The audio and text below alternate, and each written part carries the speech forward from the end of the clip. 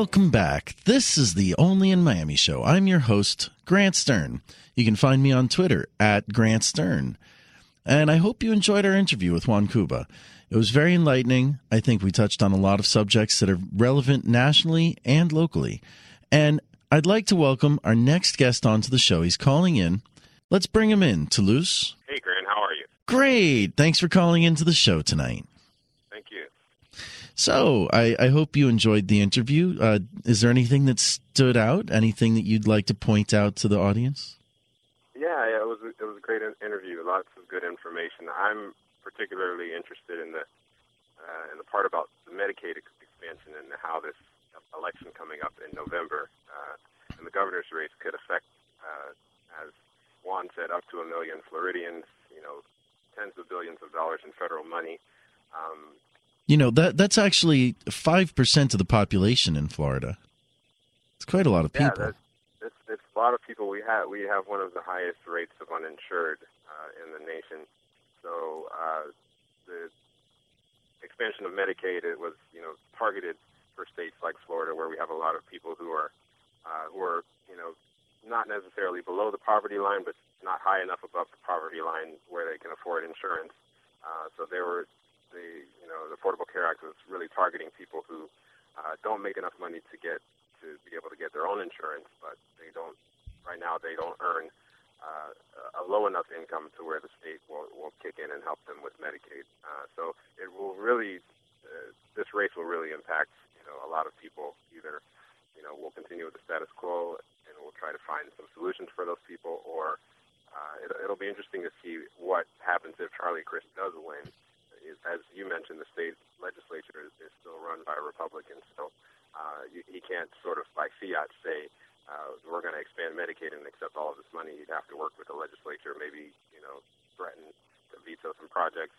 He'd have to figure out exactly how he'd get the program to be approved. But it is one of the many big issues that are going to be decided in November. Well, I'm looking here on Wikipedia, which has pretty good, economic figures, and the state GDP was $754 billion in 2012. So what Governor Scott turned down is $50 million worth of federal funds. So that's like a huge amount. That's maybe 8% of GDP. I mean that could translate into thousands of jobs. Do you think that we may see an evolution of thought on the part of Governor Scott as election season comes forward? Yeah, well, the interesting thing is we've already sort of seen an evolution of thought. The governor actually started his campaign for governor 4 years ago by opposing everything that had to do with the Affordable Care Act. And then at some point after the Supreme Court upheld the law, the governor actually came out in support of accepting the money. But he didn't take the money.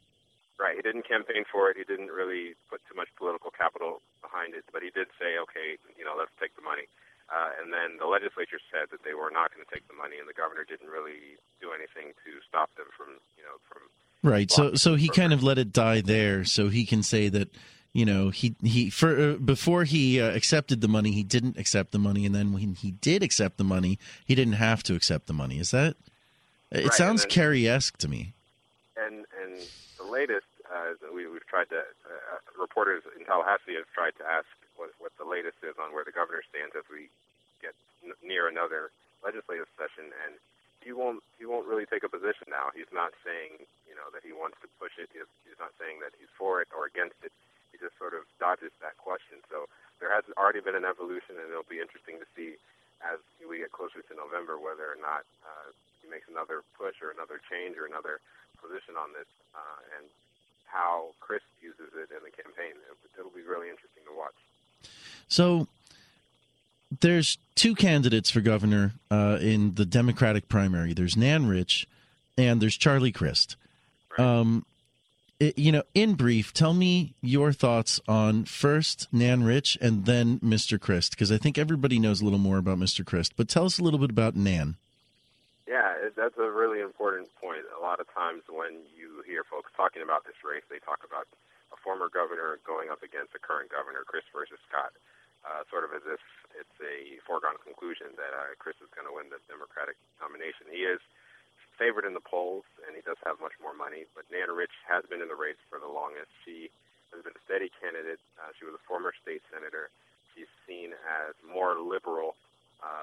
She led the Democrats in the state Senate for a while she was there.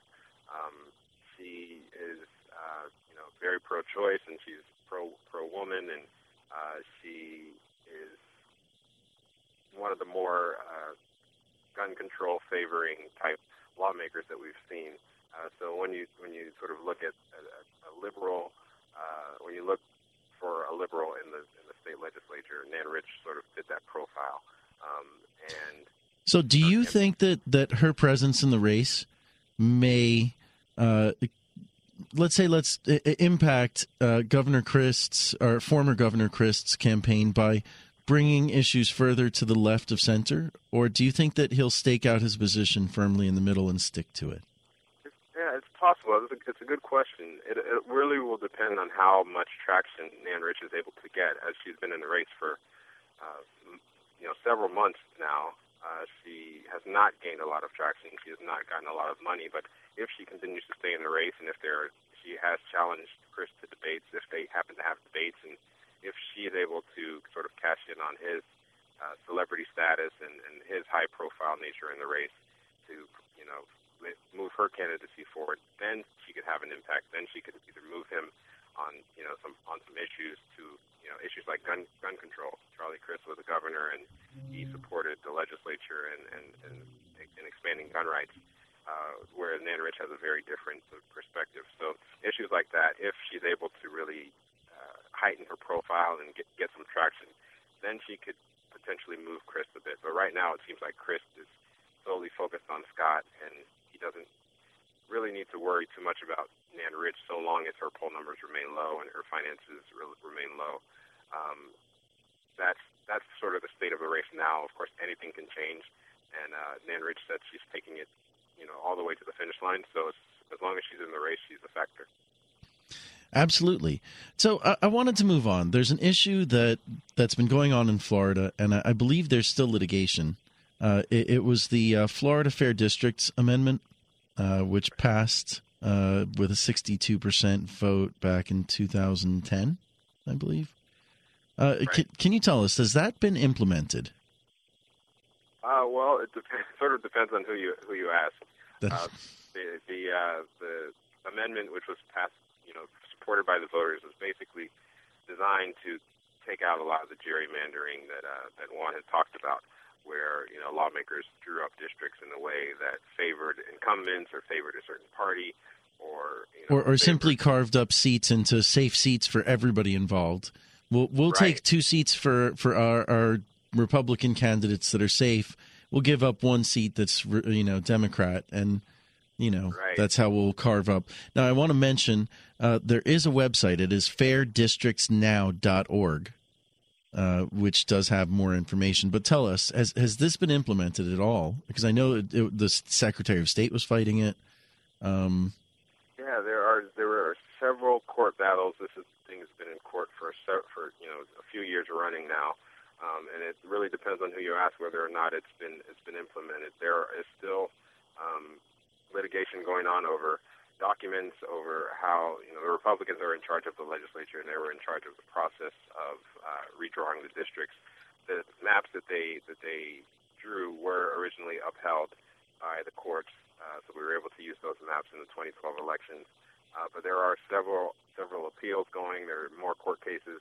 It'll probably be a while before we know what the end result is on the fair districts. But if the question is there still gerrymandering going on in the Florida political map, the answer I would say is of course. It's the same thing that happens in several parts of the country, where the politicians draw the maps in a way that favor those who are in power. And that's something the fair districts was supposed to at least reduce, if not eliminate. And to a certain extent, it did work, but the jury's still out on how far that they went and whether or not they went far enough in taking out all of the gerrymandering. All right. Yeah, it's definitely an important issue. I mean, our national House of Representatives effectively was gerrymandered. So, in this state, it's been almost 15 years since there's been a Democratic majority in the state legislature, and I think you've seen a lot of one-sided lawmaking, not the mixed government that most people prefer. Now, I wanted to move on. There was a very, very widely quoted article in The New Yorker where President Obama was speaking to the New Yorker editors, and he said that marijuana is no more dangerous than alcohol. Now, there is an amendment that has been proposed. I got disconnected again. Could you patch me back into Grant? Oh, yes, we're here. We're on the air. Oh, you there, Toluse? I'm here. Wonderful. So President Obama said that to him, pot is no more dangerous than alcohol. There is a constitutional amendment that's pending to go on to the 2014 statewide ballot. Do you have any updates on that? Because, there's been challenges about the language, and it's uncertain whether it's going to see a vote. The medical marijuana debate is alive and well in Florida. We are the folks who were pushing for a ballot amendment have basically said they have the signatures to put this on the 2014 ballot. The question of whether or not to legalize medical marijuana in Florida for people who are suffering from diseases and medical conditions for which medical marijuana could relieve their suffering. I did a story about this for Bloomberg last week. There's a lot of question about how this could affect the other races on the ballot, including the governor's race. It's an issue that in the past in other states has increased the youth vote. Young people are disproportionately in favor of legalizing marijuana and for medical marijuana, and it's one of the things that in other states has helped to get young people to come out to vote in elections where maybe they otherwise wouldn't. Now, in Florida, there's a big question as to whether this will actually get on the ballot, even if there are enough signatures. The state attorney general, Pam Bondi, and the leaders of the legislature, the Republican leaders of the House and Senate, are suing, or not necessarily suing, but mounting a legal challenge in the Supreme Court to try to keep this off the ballot. They say that the language is very misleading, and that people will end up maybe voting for something that's a little bit more liberal and open towards marijuana than what they think they're getting.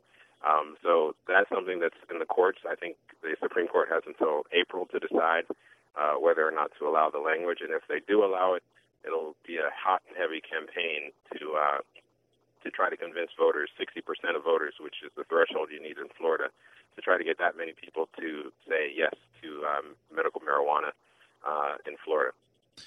Now, the greatest supporter, and we only have about a minute left, the greatest supporter of this cause is John Morgan, who is Charlie Crist's employer at Morgan & Morgan, a law firm. Do you think that there's any connection? Do you think that this is something that Governor Crist or former Governor Crist might support? Yes, Governor Crist has voiced his support for medical marijuana. He says that it's about compassion. It's an interesting connection that his employer is the guy bankrolling this campaign, John Morgan. I asked John Morgan about this, and he denied. He said that there's no connection between the governor's race and the medical marijuana initiative. He says it's sort of just a charitable type of initiative that he's pursuing. But if you ask political consultants and strategists and everyone who's watching this, they see the direct link, and they say that this is John Morgan trying to get Charlie Crist into the governor's office and using this medical marijuana initiative as sort of a proxy to help get more votes, especially in midterm elections when, a lot of Democratic-leaning voters tend to stay home. Putting this on the ballot could energize the party. Exactly. That's very interesting. Thank you for joining us, Toluse. This is the Only in Miami show, and we'll be right back at the 8 o'clock hour with Janie Sederberg of Sotheby's Realty. This is the Only in Miami show. Thanks for joining us.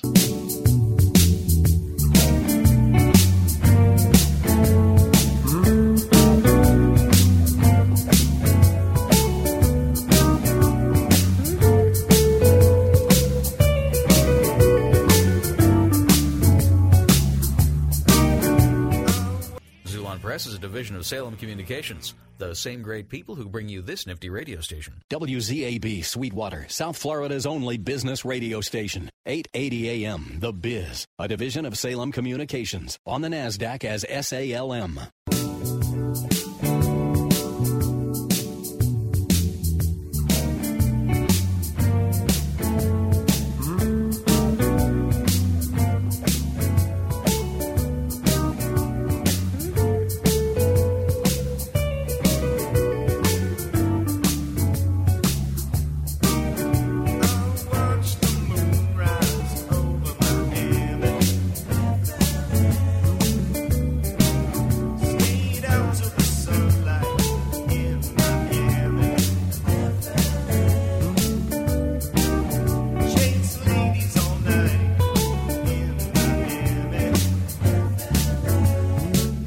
And welcome back.